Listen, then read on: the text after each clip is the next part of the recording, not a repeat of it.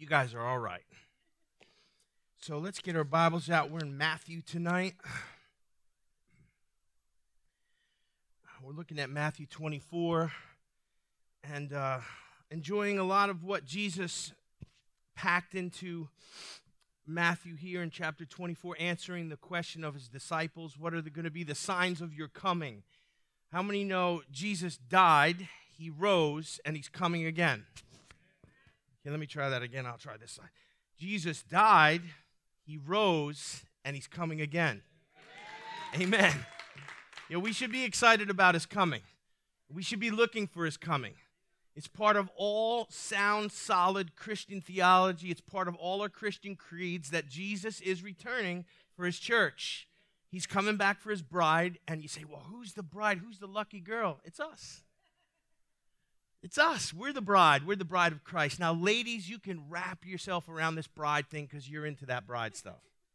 You got Bride Magazine. You get all these things. You get all excited about your weddings. I just was excited to take Canada's best girl home with me. And the place has been going downhill ever since I took her home. But you know, this whole idea of the bride, and it's the church, and it's us, and Jesus is coming for us, and he's purifying us and preparing us for that wedding feast. And these are going to be the signs of his coming. We looked at a lot of them. We spent a lot of time in chapter 24. We're on part 7, and I'm going to read you some verses tonight.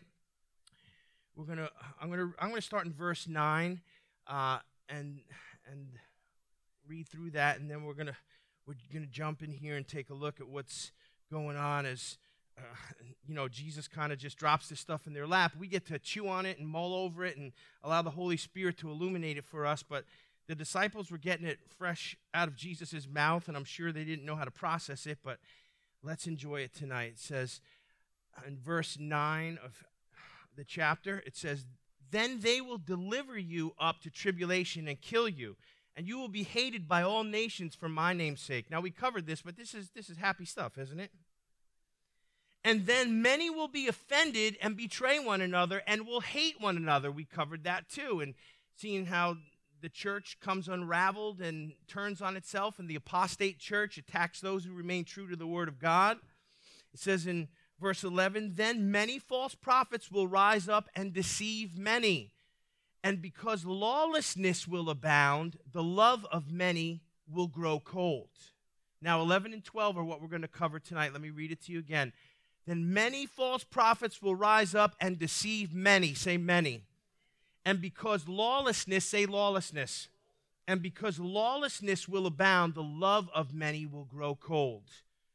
Finishes up the thought in 13 by saying, "He who endures to the end shall be saved. And this gospel of the kingdom will be preached in all the world as a witness to all the nations, and then the end will come." So let's take a look at 11 and 12 tonight. There have been some shifts made in what Jesus lays out here as the signs of his coming. We start off with these external spiritual things and deception in the form of false Christs, and we're going to pick up on that theme a little bit tonight as we talk about, there is false Christ, but also false prophets, and they're linked together. They're different, but they're the same.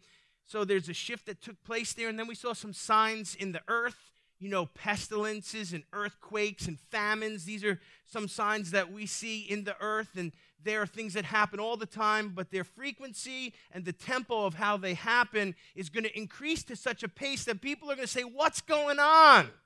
We talked extensively about earthquakes and famines. When an earthquake of a high magnitude rocks the world day after day, 10 in a row, would that get people's attention? God knows how to do that. So there's these external signs, there's these signs in the earth, and then we talked about division and conflict within the religious community, and that's what we talked about the last time.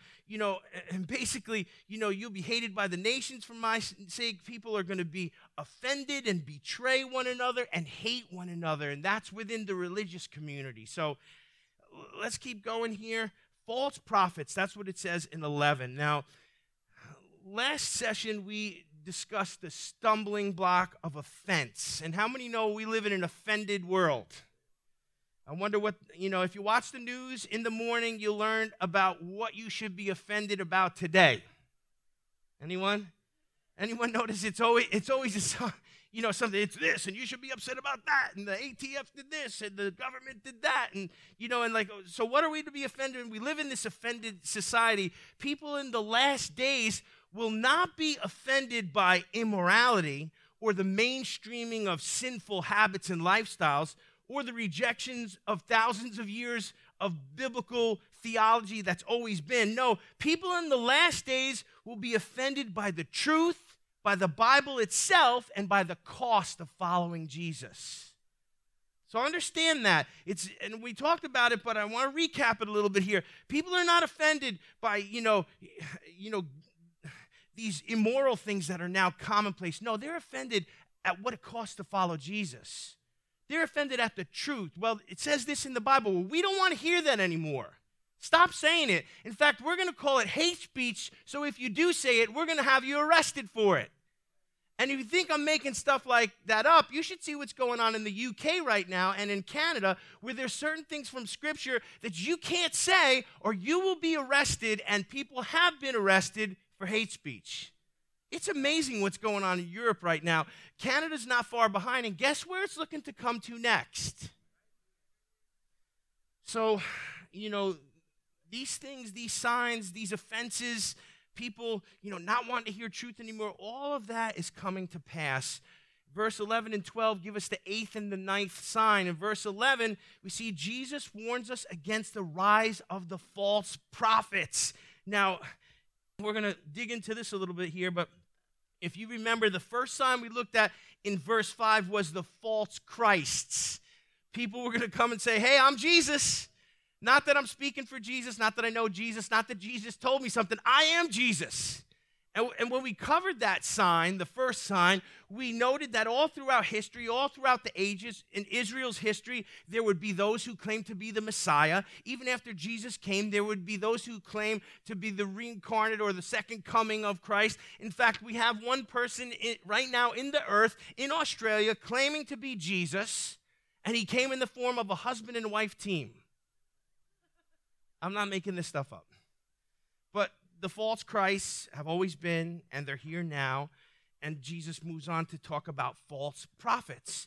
So, some of the similarities that we see here, it says, for many will come in my name saying, I am the Christ. That was verse 5.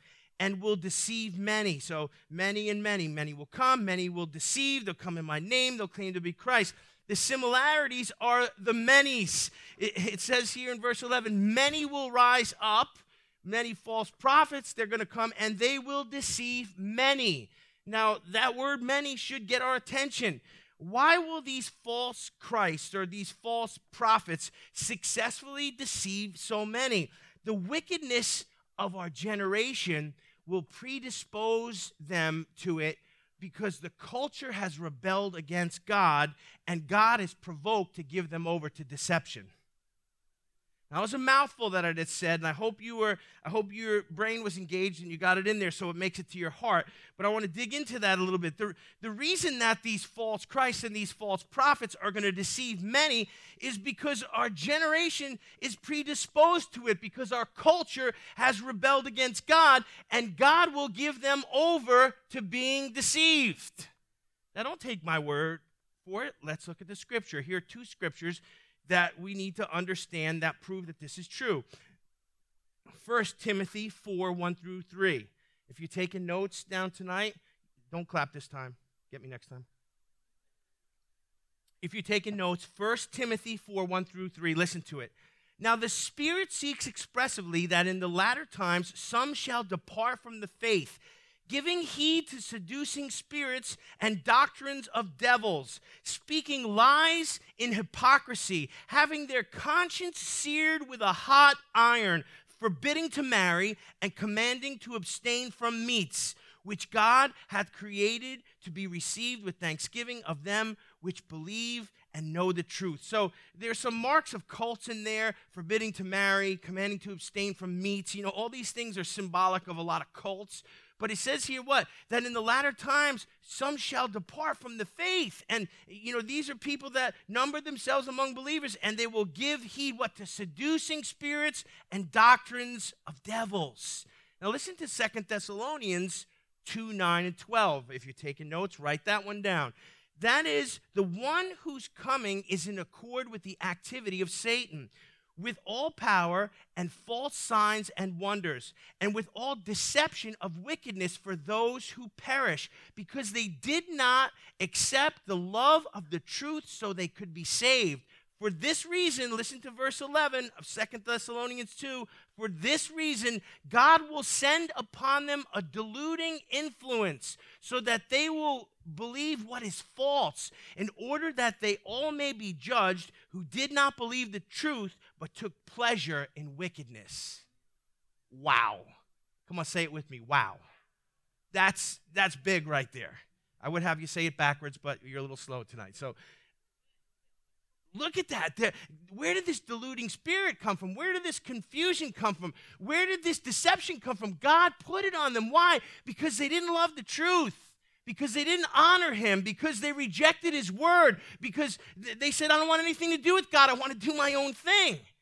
And so our generation has rebelled against God. Our society has pushed, the church and the truth of God's word out of the public square and says we don't want anything to do with it. We're going to replace it with our idols. We're going to replace it with our own intellect, our own philosophy, our own science. And so God gives them over to what they want.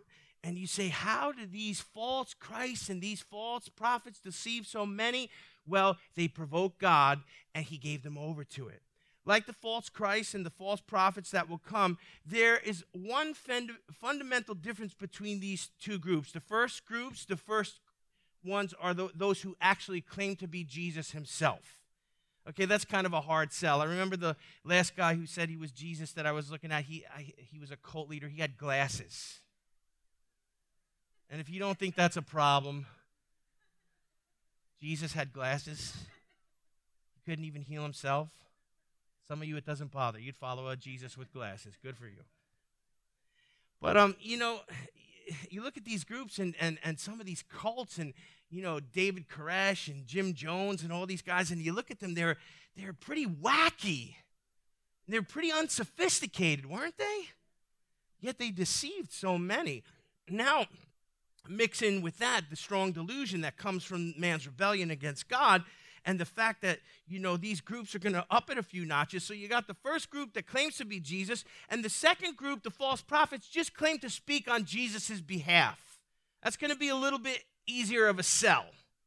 I heard from Jesus, I speak on his behalf, blah, blah, blah, rather than I am Jesus. So please note that 2 Thessalonians 2:9 indicates that the false ones will actually perform signs, wonders, and miracles. If you read the book of Revelation, you see with the false prophet and and all these guys, they actually do signs, wonders, and miracles. They actually heal and raise and do all these things, and the people are like, wow. That's why it's so important for us, while we can believe the full scripture, we can believe in healing, and we can believe in signs, wonders, and miracles. We can't be sign seekers. Because sign seekers run after signs and they forget about God. And they're going to be spiritual people with their new age philosophy and their crystals and all of their, they're going to just love the signs. And guess what? The false are going to give them the signs and give them the wonders. I mean, the very fact that they're going to do, signs, wonders, and miracles is, something that should kind of shake us a little bit. Look what it says here in 2 Thessalonians. That is the one who is coming in accord with the activity of Satan with all power and false signs and wonders. Wow, not every miracle is a miracle. Some of them are counterfeit. Some of them are fake. Some of them are satanic. It's not time to be ignorant. It's not time to be disconnected from the Holy Spirit. It's time to be walking in the fullness of the Holy Ghost with discernment and understanding, with all the armor, the shield of faith, our minds covered. Come on tonight, church. So the false prophets are coming, and we've got to be, ready to, be able to discern what's real and what's not real. The level of sophistication of these guys is going to go up several notches. The strong delusion will kick in, and people will be deceived, and the world will be primed to embrace the coming Antichrist. The good news for us, the bride, is going to be taken out of this mess, and the world is going to be given over to what they wanted. They want a godless society that worships man. So, to me, this is sobering, but yet sign number 9, the next one we're going to look at in verse 12, is even scarier than the false and the prophets and all of these crazy guys who are doing these counterfeit signs and wonders. Verse 12 shows that the lawlessness of the world we live in can have an effect on the hearts of the righteous. Now, look what it says here. And because lawlessness will abound. We're going to dig into that word lawless and look at it a little bit here. Because lawlessness will abound, the love of many will grow cold. Now, honestly, this scares me more than the other stuff. Because first, Jesus, he's given us these signs. He's telling us this is what's coming, but he's telling us deception is here. But then he talks about lawlessness and it having an effect on, the righteous. And the King James translate that word lawless in the word iniquity. If you're reading out of the King James Bible tonight, it says because iniquity will abound. The New American Standard says lawlessness. We're going to look at, both of those are going to come from one Greek word, and we're going to take a look at it tonight. But iniquity describes the prevailing mentality of the last days generation. So what does that exactly mean? So iniquity in the Greek is anome, and it means just plain wickedness. So you could take that word, and because wickedness will abound, and you got lawless and you got iniquity. So anome means wickedness. Now, the next word that's used here, lawless, that's anamos, and it means a wickedness that is not subject to the law. And I want you to grab that. It's important. So we get this idea, the King James gives us wickedness, then we get the other Greek word that it's a wickedness, but it's not subject to any law. How many think we live in a lawless generation? Anybody turn the TV on and see what's going on in Atlanta right now? Anybody know what's going on? They wrecked the city again. They burned cop cars. They destroyed businesses. Antifa had a night of rage. Please, Lord Jesus, turn me loose on them. Mostly peaceful protests. And, what's that all about? What is that an outcropping of? That's an outcropping of lawlessness, iniquity that is not subject to the law. So let's take a look at this, because I think we're seeing it right before our eyes here in our generation. So whether it's aname or anamos, those two words, if you kind of put them together, you're going to see in the last days there's a universal wickedness displayed in the people of the generation, expressed in a way that no one has regard for any of the laws of God or the laws of man. And even if you're waking up right now, welcome to the party. But that's what we're seeing in the world all around us. It's a lawlessness, a wickedness that's not subject to the laws of God and not subject to the just laws of man. Now, there's a reason I say just laws of man. Because just because man makes a law doesn't mean we as Christians have to follow it. It was a law that black people had to sit in the back of the bus. It was a law that Jews had to move into the ghetto. It was a law that this group of people couldn't own property. And on I can go with laws. It was a law that you had to, give your firstborn to Pharaoh there, and Moses had to. No, there were a lot of laws that were made that were not of God. So we're not obligated to just follow any law that men come up with. In China, you can only have one baby, and you had to abort the second one. It was the law. Understand, there are some laws that we have to not obey. And, I say the just laws of man because the just laws of man are rooted in the commandments of God. And the just laws of man, we have to obey. We can't just do whatever we want. If we do, we're lawless. Well, the government's this and the government's that, and I don't want to listen to them. I want to quit paying my taxes. Jesus said, look, I don't like it any more than you. Give unto Caesar what's Caesar's. I say, hello, Jesus, it's Rick. Caesar is taking way too much. But we have to follow the just laws of man, and we definitely have to follow the laws of God. But the generation that Jesus is talking about coming, that's going to be a sign of his coming, is one that is full of iniquity. They're wicked, and they don't submit to any law at all. And that's what we're seeing all of us. Now, what's so important about following the law? Well, the law, whether it's the just laws of men or the commandments of God, they come from God through covenants that he brokered with his people. The Jews lived under the law covenant, the law of Moses.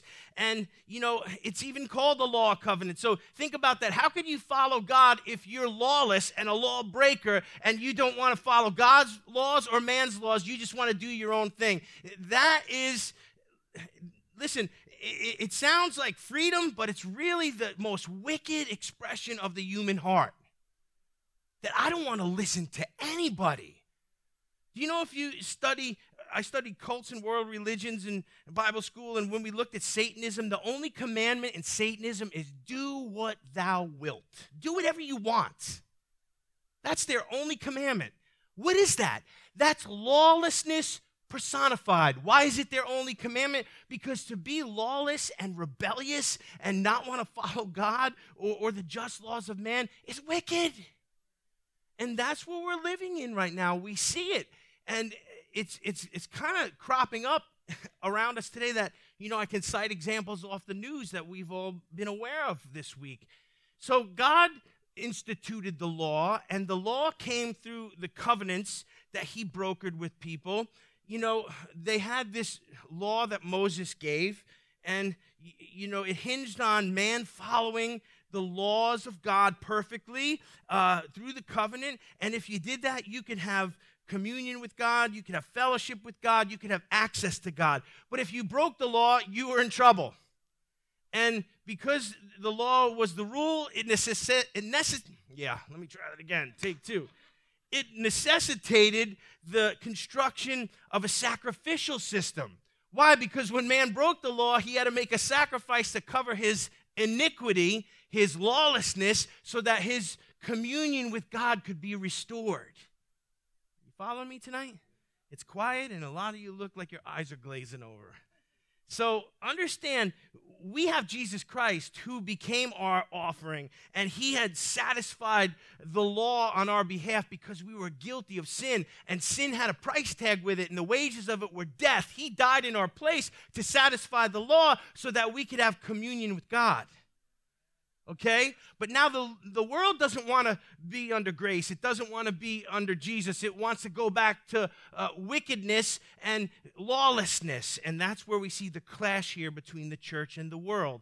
We submit to God, and he covers us with grace. The law is satisfied on our behalf, but the world we live in is full of iniquity, and it's lawless, and it doesn't want to submit to anyone. Special effects.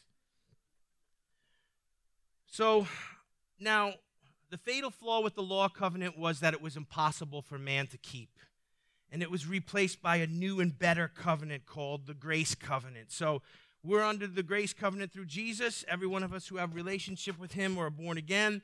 Even under the grace covenant, we have to respect the law. Do you know that? People think, I'm a Christian, I'm under grace, I'm covered by the blood of Jesus, I don't have to follow any of the commandments. Wrong. What do we have from Johnny? You lose. That's not right. No, that's lawlessness. We're under grace, but we're still expected to respect the commandments. Now, we don't follow them to get access to God, and we don't keep them to gain salvation. The law only functions now to bring us to the knowledge of sin. Do you know what drives me to my knees every day before Jesus, humbly asking his grace and his forgiveness on my life? The knowledge that I'm still a sinner, that I still can't keep the commandments. Come on, Pastor Rick, you've been saved since you're 14. You've been doing this and XYZ. You should have it down by now. Nope, still wrapped in flesh, still a sinner, still need grace. So even though we're under grace, we're not in this law covenant anymore. We've got a new and better covenant. understand something. We still have to respect the commandments. We can't just go around lying and stealing and killing and committing adultery. Hello? We got to love our neighbors. We got to love God. We've got to think rightly about God. Still got to honor our father and mother. I gave them good seats on the front row. Yeah, they got a discount too, she said. Good for you. So, we're in this grace thing, but we still honor the commandments. We're not lawless people. In the Western democracies here, where we live, we say things like we're a nation of laws. How many have heard that? Or we're a law and order society. And, law and order is what allows us to have a civil society. The reason, you can pretty much, walk down the street or go to the mall or go shopping and not be, hijacked or kidnapped or shot dead is because we have law and order. And these people that don't want law and order and that want lawlessness and branded as, social justice and let's defund the police and all that stuff, this is just demonic nonsense that is trying to remove the structure God had put in place so that we could have a civil society.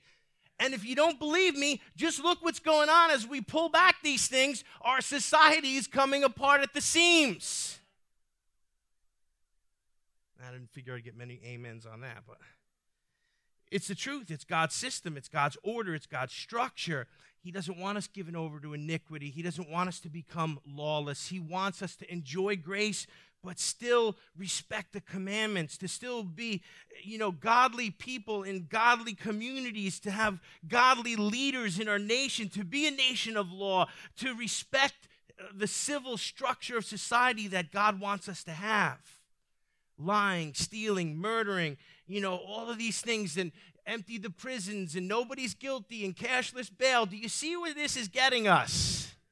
And I hope you can see it's a sign of the times.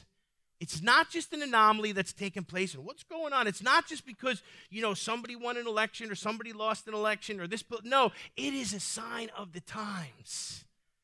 It is the lawlessness that will set the stage for the lawless one, the man of perdition, the Antichrist, to come in and bring order out of chaos so he can seize control.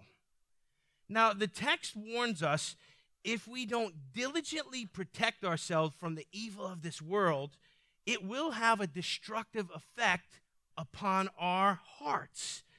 And this is what's interesting to me here. It says many false prophets will arise and deceive many, and that's scary enough, but it says this, because lawlessness will abound, and it is abounding. Can we agree? The love of many will grow cold. What does that mean? Good people, godly people, moral people are getting worn out by all of the injustice and all of the absurdities and all of the wickedness that we're immersed in every day, that's on our news feeds, that's on our TVs, that's in our courtrooms. And it has a withering effect upon the hearts of good people. And that's a little scary to me. The evil of this world can wear you out. Have you ever been around somebody that was just wicked? Maybe you worked for someone that was evil. Maybe you lived next door to someone who was just, anybody? Did you notice they have an effect upon you? Do you notice they can wear you out a little bit?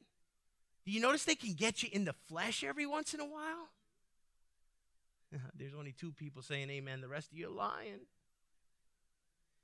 So I want to close with this. There are 3 ways to keep our love from growing cold. And that's what we have to do in these last days. Why? Because, iniquity is going to abound. Lawlessness is going to abound. All of these things are going to keep pushing. The systems are going to shake and crumble and falter, and there's going to be all that stuff. But you and I, who love Jesus, have to protect our faith, protect our hearts, protect our marriages, protect our children. And I want to give you 3 ways to keep your love from growing cold. Now, the first one is to learn how to use the spiritual armor described for us in Ephesians chapter 6. You and I need to have that armor on, and not just like a Halloween costume. We need to know how to use it. Now, I don't have time to preach all through Ephesians 6 and look at every piece of armor and tell you how to use it. I've done that before. You can probably get online and get, those series and be refreshed. Or you can read through the scripture and let the Holy Spirit show you. But let me read you Ephesians 6, 13 through 17. If we're going to keep our hearts from growing cold, if we're going to keep ourselves from become worn out by wickedness and lawlessness, we've got to know how to use the armor. Therefore, take up the full armor of God so that you will be able to resist on the evil day. And having done everything to stand, stand firm. Stand firm, therefore, having belted your waist with truth. There's the first piece, the belt of truth. And having put on the breastplate of righteousness, protect your hearts, protect your vitals. And having strapped on your feet the preparation of the gospel of peace. And in addition, take up the shield of faith, which you will be able to extinguish all the flaming arrows of the evil one. Take on the helmet of salvation, protect your mind, and the sword of the Spirit, which is the word of God. Now, this is not just, a picture of something that, is just supposed to give us an image in our head. These are actually implements that we're supposed to learn how to use. A Christian that doesn't know how to walk in faith in this lawless generation, what happens if you don't have the shield of faith? Every fiery dart, that's a flaming arrow. Every one the enemy shoots at you is going to penetrate you. If you don't know how to use the word of God, every time the enemy comes at you with something, he's going to trick you and deceive you. What did Jesus do when the enemy came at him? It is written, it is written, it is written.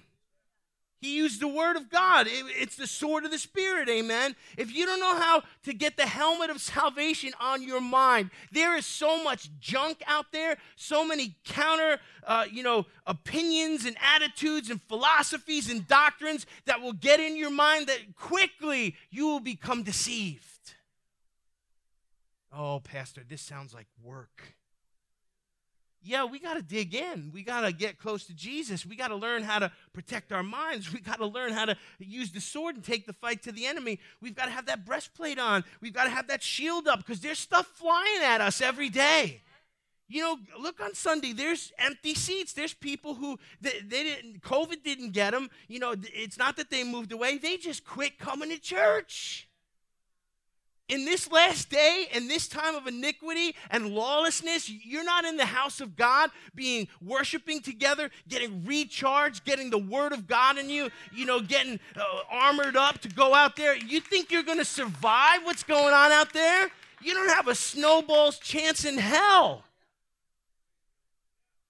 Oh, I don't have time for church. I'm too busy, blah, blah, blah, blah. Dangerous way to live. Lawlessness, iniquity, wickedness, it's out there. You got to learn how to use every part of the armor. Ephesians 6, 13 through 17. Read it. Ask the Holy Spirit to show you what it means, teach you how to implement it, learn to protect yourself in every way the enemy comes at you. Learn to fight the good fight of faith, amen. Don't shrink back, don't quit, don't say you can't. God gave you protection. Number 2, the second way you keep your love from growing cold is we need to disengage ourselves as much as it's possible from all the negativity of the world.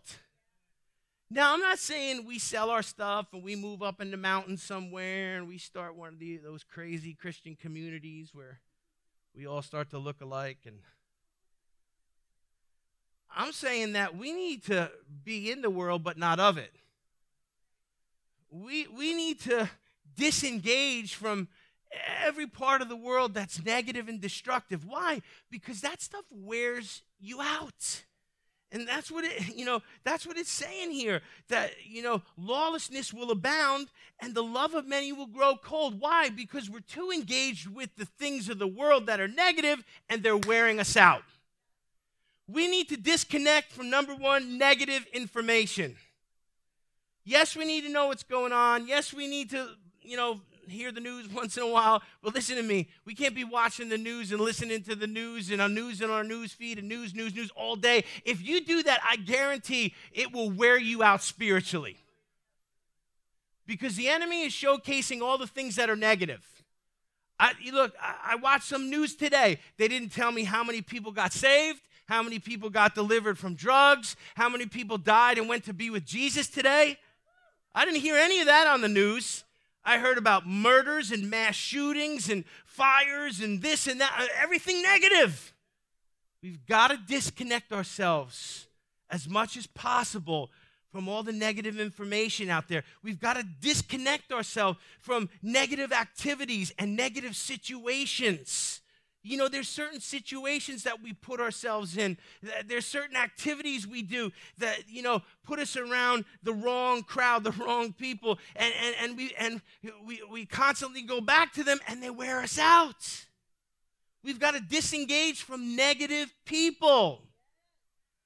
But, you know, they're my neighbors, they're my cousins, they're my family. Get away from them. If you're going to spend some time with them, spend a few hours in prayer first. But you know who I'm talking about. Those people that you get around them, and within minutes, you're drained. In minutes, you're depressed. You start complaining with them. By the time you leave their presence, you're like, I need to get resaved. Why do we do that? Well, I knew them from high school. We grew up together. We were friends in kindergarten. Move on. So disengage as much as it's possible from the negativity of this world, the information, the activities, the situation, and the people.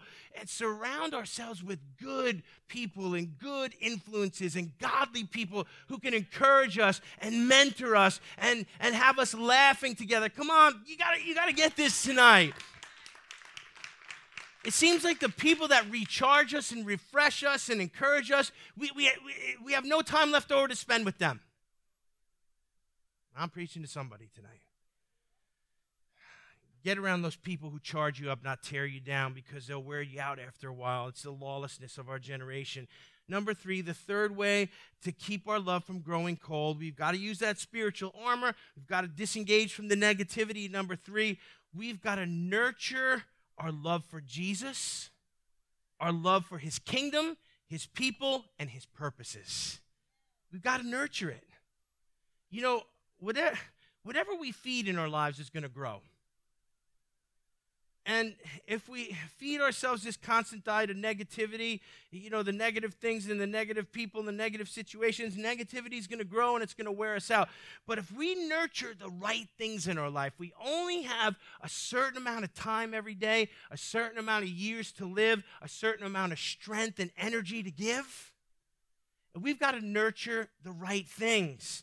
The first thing we've got to nurture is our love for Jesus. The most important part of all of our day is how we connect and commune with Jesus Christ every day. We should be praying. We should be reading the Word. We should be alone with him. We should be talking to him.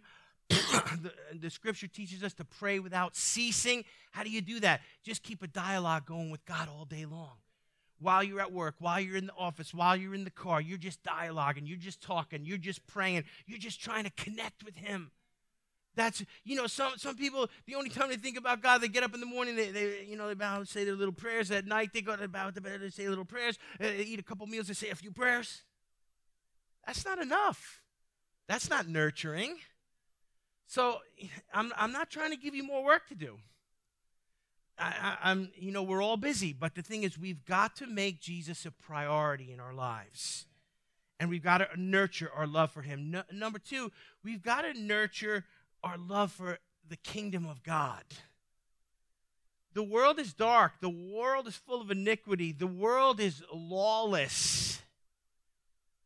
And the kingdom of this world will not lead us to the things of God, but there is a kingdom operating all around us that's full of life and full of purpose and full of blessing and full of freedom and full of joy, and it's the kingdom of God. Oh, my God. Thanks for getting it, Tony. I've preached on the kingdom of God a lot. You shouldn't be looking like, what, the kingdom of who? The kingdom of what? The kingdom of God. It's got a king. His name is Jesus, amen. He sits on the throne. He's projecting power. He has a will. He has a dominion. He has people. We need to focus on the kingdom of God and nurture our love for it. We need to say everything that I do with my time and my energy, is it productive for my soul? Is it spiritually nourishing to me? Am I accomplishing kingdom purposes? Look, I could be doing a lot of things right now, and so could you. We could be a lot of places right now. In fact, there was an excuse. They lied to us all day and said we were going to get snow. We could have hunkered down. But we're here. Why are we here tonight? For the kingdom of purpose of worshiping together, of getting the word together, of being refreshed together. Amen? That's nurturing kingdom things. Saying, snow schmo, I'm going to church. God bless you. Good for you. So we nurture our love for Jesus. We nurture our love for his kingdom. We do kingdom things. We love the people of God. We're supposed to love each other. Don't come to church, worship, hear the word, and run out the door and talk to nobody. Stop that. You say, go to the cafe. Donna will throw muffins at you. You'll have a good time. John will whip you up something with caffeine. You'll be up till next Thursday. But, the people of God, fellowshipping together. I don't know, ladies are having a Bible study. When you ladies have a Bible study, 60, 70, 80 of you together, just getting the word, talking, laughing, making fun of your husbands, you come home happy. Men, we get together. Being with the people of God, behold how good and how pleasant it is when brethren dwell together in unity. Amen. So love the people of God. Nurture your love for the people of God and for the purposes of God. So, we learn to put on our armor, and that will protect our love from growing cold. We learn to disengage from the negativity and run into the secret place and commune with God, and that will keep our love from growing cold. Then we learn to nurture the things of God and our love for Jesus and the people of God, and all of these things will keep our love from growing cold. But if we're reckless and we're sloppy and we're lazy and we stay in the world more than we should, it's going to wear us out. And some people are going to get so worn out that they are going to be non-factors in the kingdom. Now, I want to close with this. Listen to Revelation 3, 15 through 16. It says this, I know your deeds, Jesus speaking to the churches. I know your deeds, that you are neither cold nor hot. I wish you were cold or hot. So because you are lukewarm and neither hot nor cold, I will vomit you out of my mouth. I want to close with this. Understand, being cold is bad. Being hot is best, but being lukewarm is dangerous. The love of many will grow cold. Jesus can work with cold people because he can heat them up again. If we stay hot and he doesn't need to warm us up, we're even more blessed, amen? Because we don't get close to the edge, we stay close to him. But being lukewarm at this time is a dangerous place to be. And unfortunately, there are so many cold Christians that have walked away and they're headed to be lukewarm, and that's a dangerous spot to be. We need to pray for those who have been in the church, have been part of the ministry, who have been, part of the family of God, yet for whatever reason, whatever excuse, they've walked away and they've gone back out into the world and they're cold right now. We've got to pray that they don't get lukewarm, but that Jesus heats them up again and brings them back to the fold. Amen. Let's bow our heads tonight. Father, we just thank you, Lord God, that we are part of the family of God. We're children of God, part of the kingdom of God. We're your sons and your daughters. We're blessed. Lord, this world is full of iniquity. This world is embracing lawlessness. But God, we want to honor you and we want to celebrate grace. And we want to pray for the lost tonight, that you would draw every broken soul, every addicted person, every confused individual that doesn't know you, that you would draw them to the light of your church. Not just Full Gospel Center, but every church that preaches the gospel, all the ones throughout Dutchess County, Lord, there's empty seats in every one of them. Lord, and I pray that you would draw the lost in from the north, the south, the east, and the west, and that you would bring them into your presence and gloriously save them by the power of the gospel. And Father, I pray for your people that have walked away from fellowships. And Father, listening to the statistics today, they say because of COVID, thousands of churches have closed down, and thousands of pastors have quit the ministry, and thousands of attenders have quit attending. The statistics are startling, but God, I pray that what the enemy tried to do would backfire him, and you would bring revival to the nations, that you would bring revival to the churches, that you would let the fire of God attract the lost and the wayward and the prodigals back home. I pray all this in Jesus' name, and I pray that you would put passion in the hearts of your people for the things of the kingdom of God. I pray it in Jesus' name. Amen. Give him praise tonight.